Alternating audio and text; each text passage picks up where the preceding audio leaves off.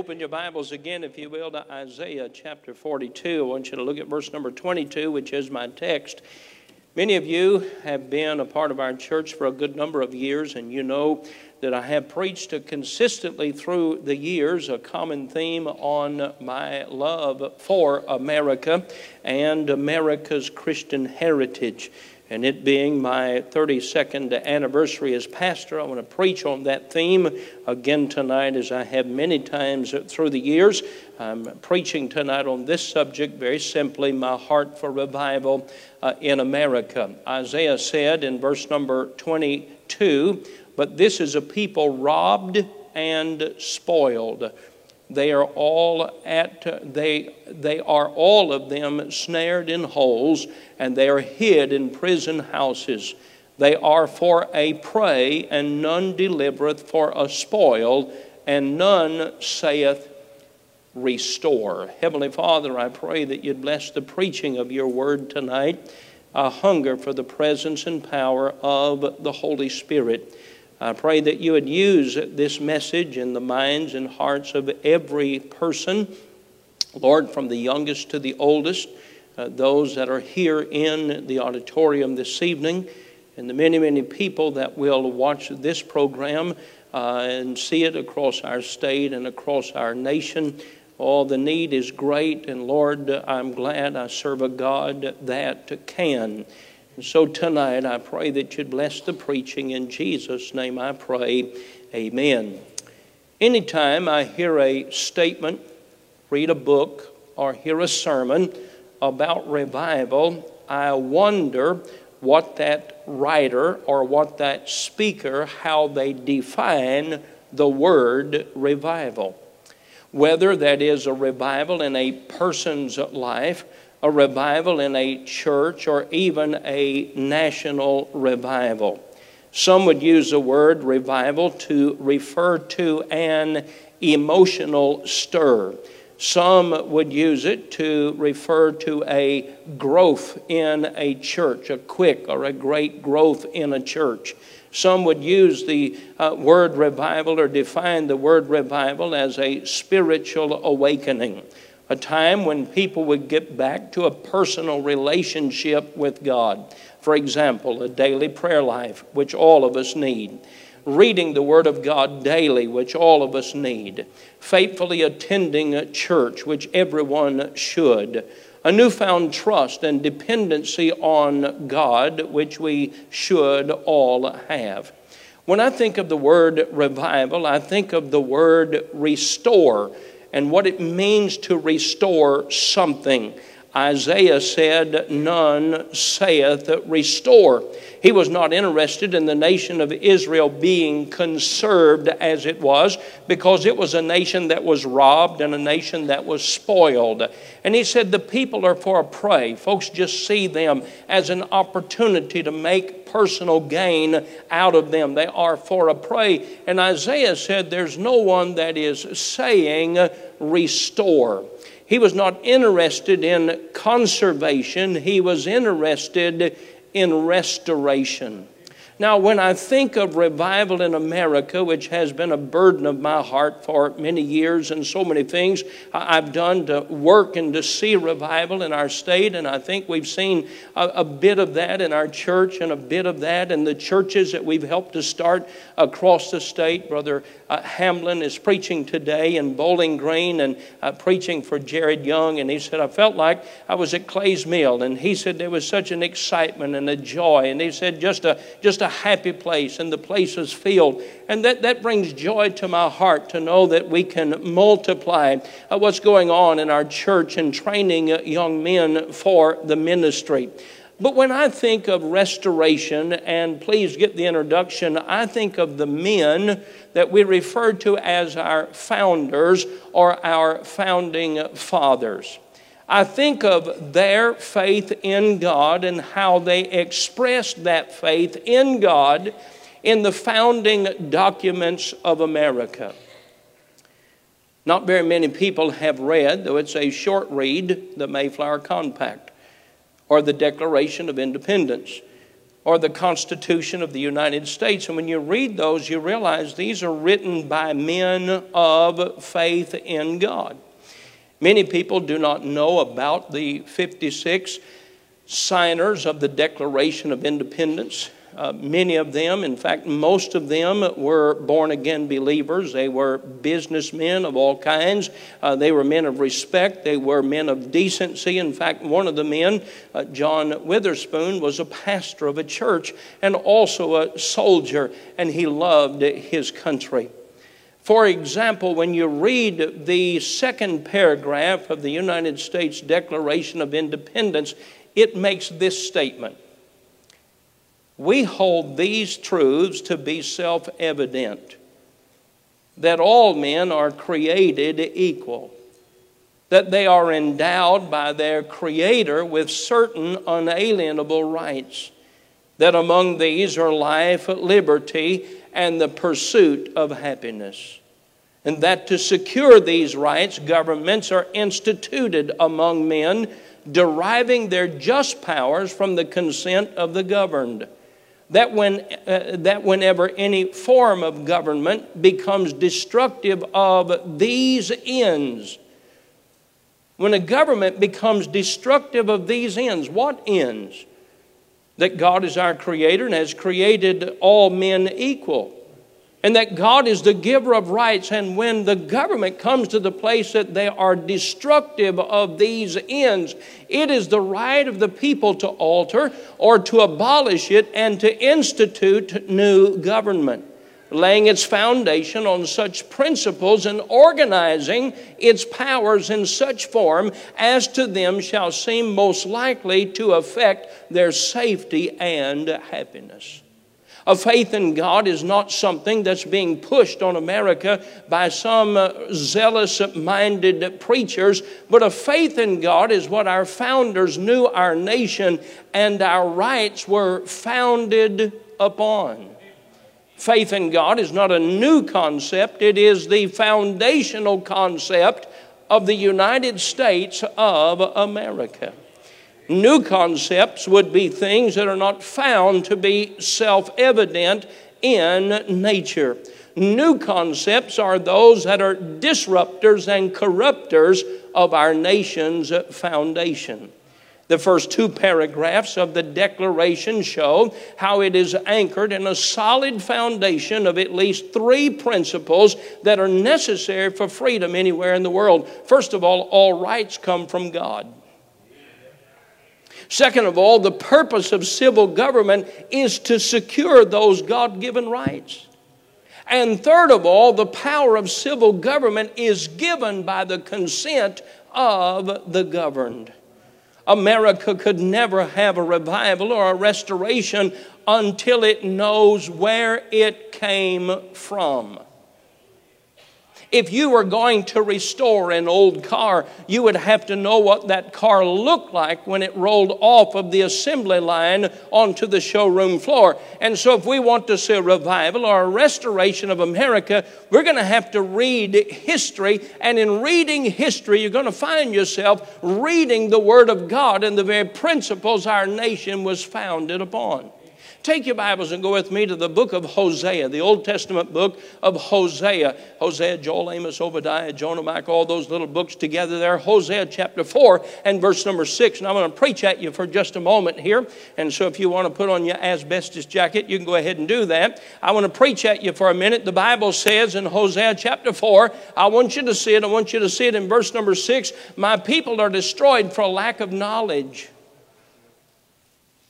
Because thou hast rejected knowledge, I also reject thee, that thou shalt be no priest to me, seeing thou hast forgotten the law of thy God. I will also forget thy children, Americans and Christians included. We've gotten so busy in our work and our families and our making money and doing the things that we enjoy doing and our hobbies that we have not learned our history. We have not learned the foundation of our nation, and therefore it is being taken away and the foundations are being destroyed, and absolute lies and deception are being promoted in our nation, and many are believing it even in our higher institutions of learning, and we're destroyed because of a lack of knowledge. I believe with all of my heart, if you made Christians and you made Americans read the founding documents of America and you made them read the Bible, we would have not only a revival, we'd have a revolution. And those are similar. So many have gotten into the business of trying to make us think unnatural things are right or natural or accepted. And Hosea said it right when he said, "My people are destroyed for a lack of knowledge." In reading that great little book, God in American History, you read how the divine intervention of God's hand brought about America's greatness. Largely because the people who sought to worship the Creator God in freedom. When you first ask the question, why did they even come to America? Why weren't they satisfied to live in the old country? Why were they coming? They were coming not just to seek the freedom of religion, as some would say. They were coming to seek, to serve, and to worship the God of heaven and the God of this book that we hold in our hands tonight, the King James Bible. This is interesting. Thomas Jefferson's early draft of the Declaration used the word derived. Benjamin Franklin and John Adams replaced that word with the phrase endowed by their Creator, which meant that the Declaration rested upon the rights as God had given them, not as man understood them to be. America's founders chose to establish the new nation upon the natural laws of God, not upon the laws and ideas of man. Later, Congress inserted the adjective certain in the place of Jefferson's inherent, which Noah Webster in 1828 described the meaning of certain as existing in something else so as to be inseparable from it. Let me say it again. Existing in something else. Our rights existed in something else that it cannot be separated from, and our rights exist because of our Creator God has given us our inalienable rights, and they cannot be separated from them. And to separate God from our rights is to destroy our nation. This means that once God was identified as the giver of those rights, then the word certain became appropriate, because whatever God had given to mankind was, according to Webster's definition, it was sure, it was true, it was undoubted, it was unquestionable, existing in fact and truth. Obviously, these and other deliberate changes in word and meaning in the Declaration of Independence had a monumental impact on the minds and hearts of every person who contributed to the Constitution. The Declaration of Independence and the United States Constitution are really not difficult to read. And I want to issue a challenge, as I have many times. I want to challenge you to read, or it may interest you that you can listen to the Declaration of Independence and you can listen to the United States Constitution. Let me give you some things that will help you just to put it in your mind and divide it up so you can listen or read it and understand it. There are 27 rights protected in the Bill of Rights, 27. There are 27 charges made against King George III in the Declaration. There are 27 amendments to the Constitution. The Declaration has 5 parts. It has the preamble, which is beautifully written. It has these assertions. There's 6. It asserts, first of all, that all men are created equal. Folks, that solves the racial divides. That solves it. God made every man equal. There's no one more valuable than another. And the way God proved that, God paid the same price for every soul to be redeemed as He paid the price for every man and every woman of every race, of every color, of every ethnicity. God gave His only begotten Son because God so loved the world that He gave His Son. All men are created equal. Second of all, that we're endowed by our Creator with certain inalienable rights. Third, that among these are life, liberty, and the pursuit of happiness. Fourth, that to secure these rights, governments are instituted among men. Number 5, government gets its rights from the consent of the governed. Number 6, when the government begins to destroy those rights, it is the right of the people to destroy or start a new government. The third part are the charges against King George. There are 3 of them. The Declaration has, the third part, are the charges against King George. There are 27 acts of tyranny committed by King George III against the colonists over a 15-year period. Number 4, there is the defense. 2 paragraphs list the actions the colonists took to peacefully resolve their differences with the king. And then number 5, there's the Declaration.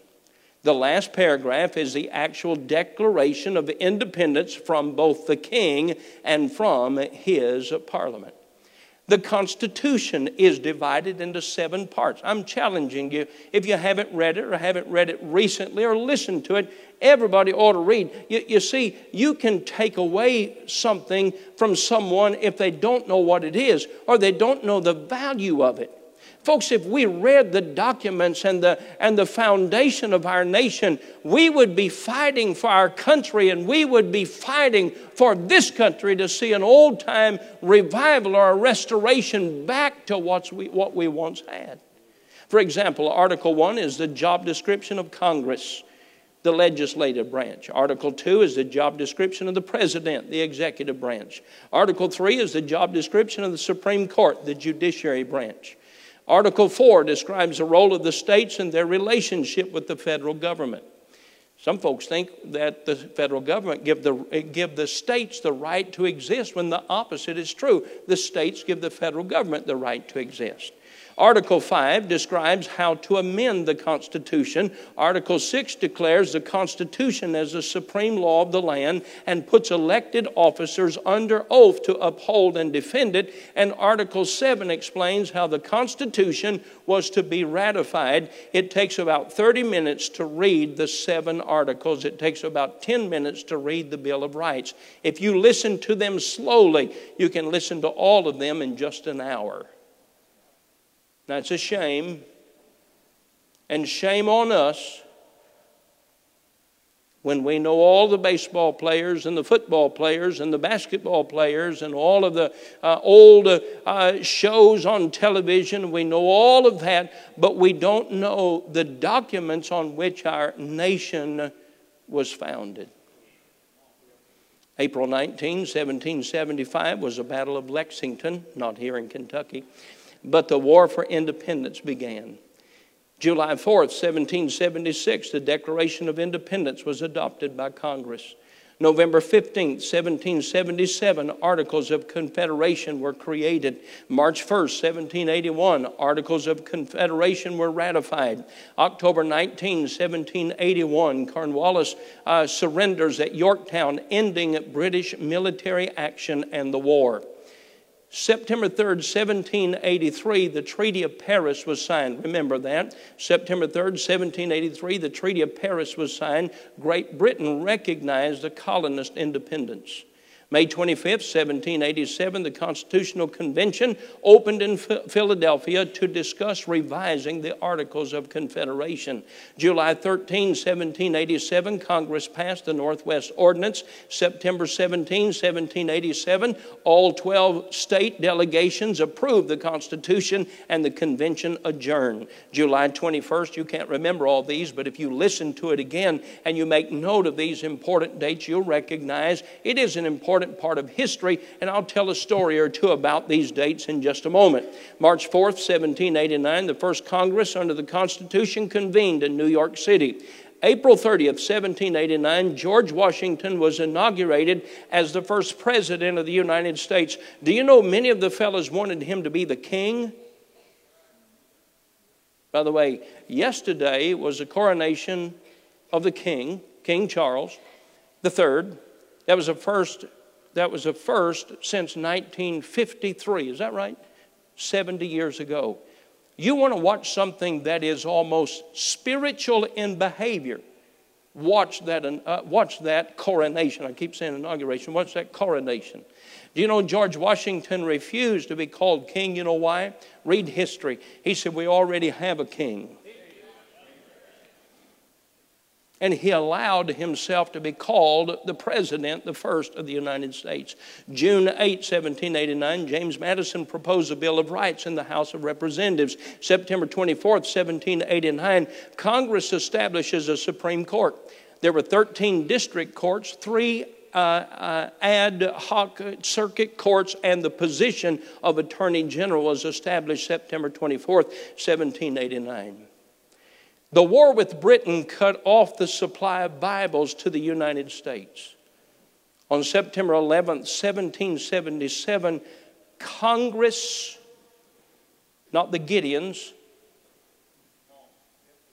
not an individual group of people that put their money together to print Bibles, but Congress instructed its Committee of Commerce to import 20,000 Bibles from Scotland, Holland, or elsewhere.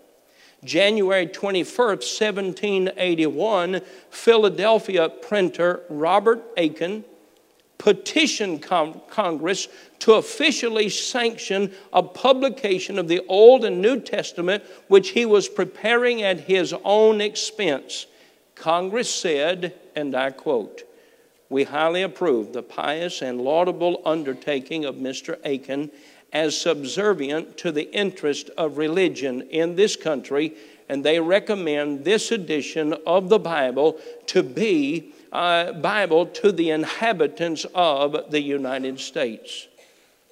Congress made sure that Bibles were available in America.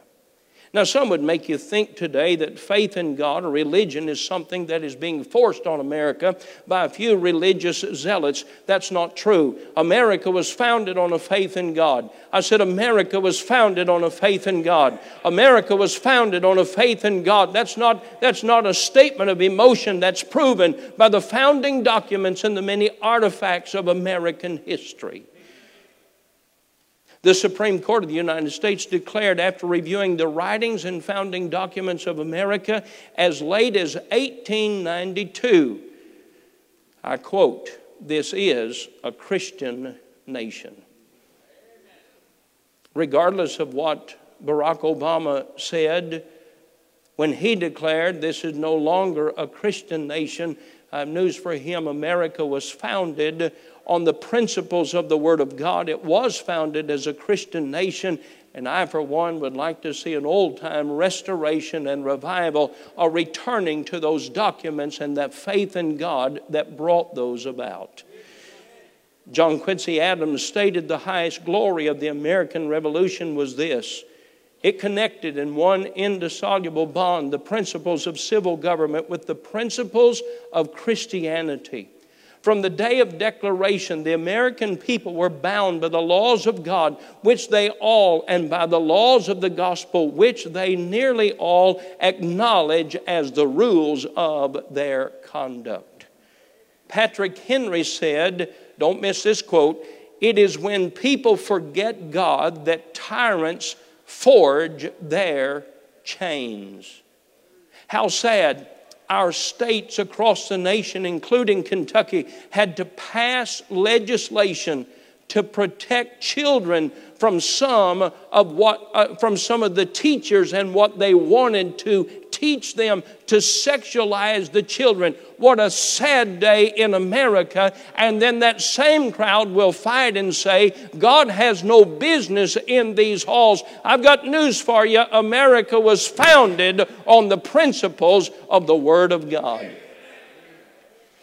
Read of the colonial period of America, 1606 to the time of the Declaration, and you'll find that these colonies were founded by those who worked to spread the gospel of the Lord Jesus, and you read the history and where the 56 signers of the Declaration came from, they came from those colonies that were working. A church was built first, and the school was in the church, and the Bible was the first textbook, and that was the center of those towns as they worked to reach people with the gospel of Jesus Christ. One of the most outstanding chaplains, don't miss this story, of Washington's army in the Revolution was the Reverend John Gunnow. John Gunnow was the pastor of the First Baptist Church in New York City. After the war started, Pastor John Gunnow joined the American forces. It is said that many members of his church volunteered for service when Gunnow left for the army. Gunnow served with distinction as army chaplain during the greater part of the war. He was described as a modest, brave, and kind man. He is reported to have been under fire in battle many times, specifically stated on Chatterton's Hill, where 4,000 British moved against 1,400 patriots. The fight was comparatively short and sharp. The part of the brigade became panic-stricken, and some of the men started to run, throwing down their arms. Chaplain Gunnow left his position as chaplain. He made his way quickly to the front lines, encouraging the men and ministering to the wounded. It is said that John Gunnow and General George Washington were not only personal and close friends. It is documented that John Gunnow baptized the great American general George Washington in Valley Forge. April 19, 1783, the peace treaty with England was announced. There was a great celebration. George Washington asked John Gunnow to give the prayer of thanksgiving with the signing of the peace treaty. After the war, Gunnow returned, 1784, to his pastorate in New York City. He had been gone for 8 years, and what once was a church of 200 members, only 37 people remained. The British had taken his church and had turned it into a stable for horses. He was faced with many difficult challenges, but he continued his work until he died August 10, 1804. Here's an interesting tidbit for us. John Gunnow died in the state of Kentucky. He is buried in the section called the Daughters of the Revolutionary War section of the Frankfort, Kentucky Cemetery, the cemetery that overlooks our state capitol. This is the same section where Daniel Boone is buried. John Gunnow.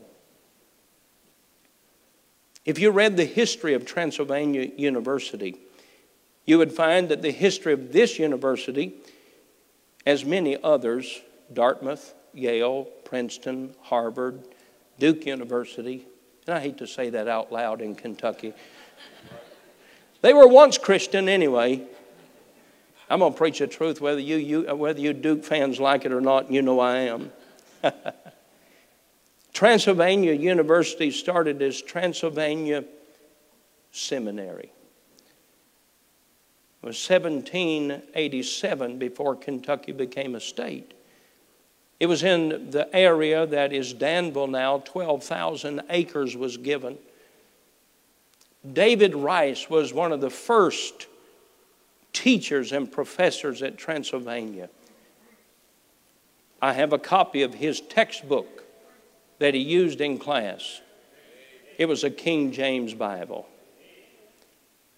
David Rice taught this Bible as he trained seminary students. Kentucky became a state in 1792. Just after that, they came to Gratz Park here in Lexington, and that's where Transylvania, once Transylvania Seminary, then Transylvania College, Transylvania University. That's their history. You may know the story. I was invited there some 15 years ago to speak to a Bible study group. And when I got there, there was a huge protest of my coming. They said, this is a right-wing, what they called me, a right-wing something nut. Maybe I shouldn't remember it. Because some of the words they said in that protest of my coming, it was not very nice. You can ask the deacons after church what they said. When I went in, they were protesting my coming, and I said, and finally they calmed down. The building was full. I said, now, I want to share, before I speak or give the speech that I had prepared for tonight, I want to share something with you that I'm sure you know, but I just want to make sure we're on the same ground here. Of course, you know Transylvania University began as Transylvania Seminary. And you know they began training preachers like I am. You already know that. The tuition you pay, surely you know the history of your school. And I told them I have a copy of your first textbook that was used in Transylvania. And it is nearly 400 years old. That got their attention. And then I held up the King James Bible. How sad it is that our people are robbed and spoiled. Hosea said they're destroyed for a lack of knowledge. You say, preacher, what about separation of church and state? That phrase came from a letter written by Thomas Jefferson to the Danbury Baptist, Danbury, Connecticut. It had nothing to do with establishing a wall to prevent the expression of faith and religion, but it had everything to do to promise their right of preaching the gospel. You see, the Danbury Baptists were being affected by the state church, and they were being controlled. And they wrote a letter to Thomas Jefferson. I have it. I won't read it tonight for sake of time. I'm out of time now. But he closed his letter by saying, those sentiments which tend to restore to man all his natural rights, convinced he has no natural right in opposition to his social duties. I reciprocate your kind prayers for the protection and blessing of the common Father and Creator of man, and tender you for yourselves and your religious association assurances of my high respect and esteem. Thomas Jefferson did not create a wall of separation to keep the church or to keep the truth of the Bible from the minds and the hearts of Americans. He said there is a wall of separation that keeps the state from telling the church what to do. And the responsibility of the church is go into all the world and preach the gospel to every creature. We cannot be restored until we know what we look like originally. We cannot have revival unless we know what we're supposed to be like. And so I say tonight these things. Let's get back to reading the Word of God. Let's get back to reading our founding documents. I wish I had time just sit down with you and go through the parallel concepts between the United States Constitution and the Bible, and where all of the phrases came from in the Bible, such as in order to form a more perfect union, establish justice, ensure domestic tranquility, promote the general welfare, provide for the common defense. All of that coming from Scripture. Spread the gospel of Jesus Christ. That's the job of the church. Now I want to say that's not the responsibility of government. They wield a sword of judgment. We wield the sword of the Word of God.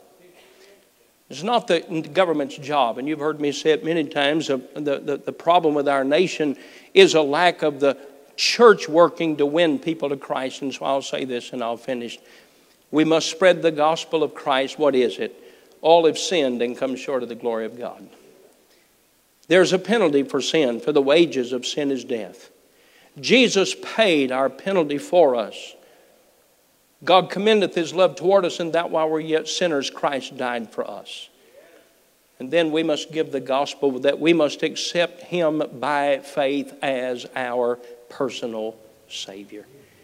That's the work of the church. That's the work of the missionary. That's the work of the evangelist. That's the work of the local church. And so once again tonight, As I close 32 years as a pastor, I call again our attention and our attendance to the fact we can't have a restoration until we know where we came from. And we're going to have to read and study to find out where we came from. When we do, we can then see a revival in our country. Stand with me, if you will. In just a moment, he's going to sing the invitation song. If you're here tonight and you've never received Christ as your Savior, you ought to trust Christ as your Savior tonight. If you're here tonight and you love America and you'd like to see a returning of our nation back to just common sense of the founding documents, God's the only one that can turn our nation. We ought to find us a place of prayer at this altar tonight and say, God, help our nation for the sake of our children, our grandchildren, for the next generation. Heavenly Father, bless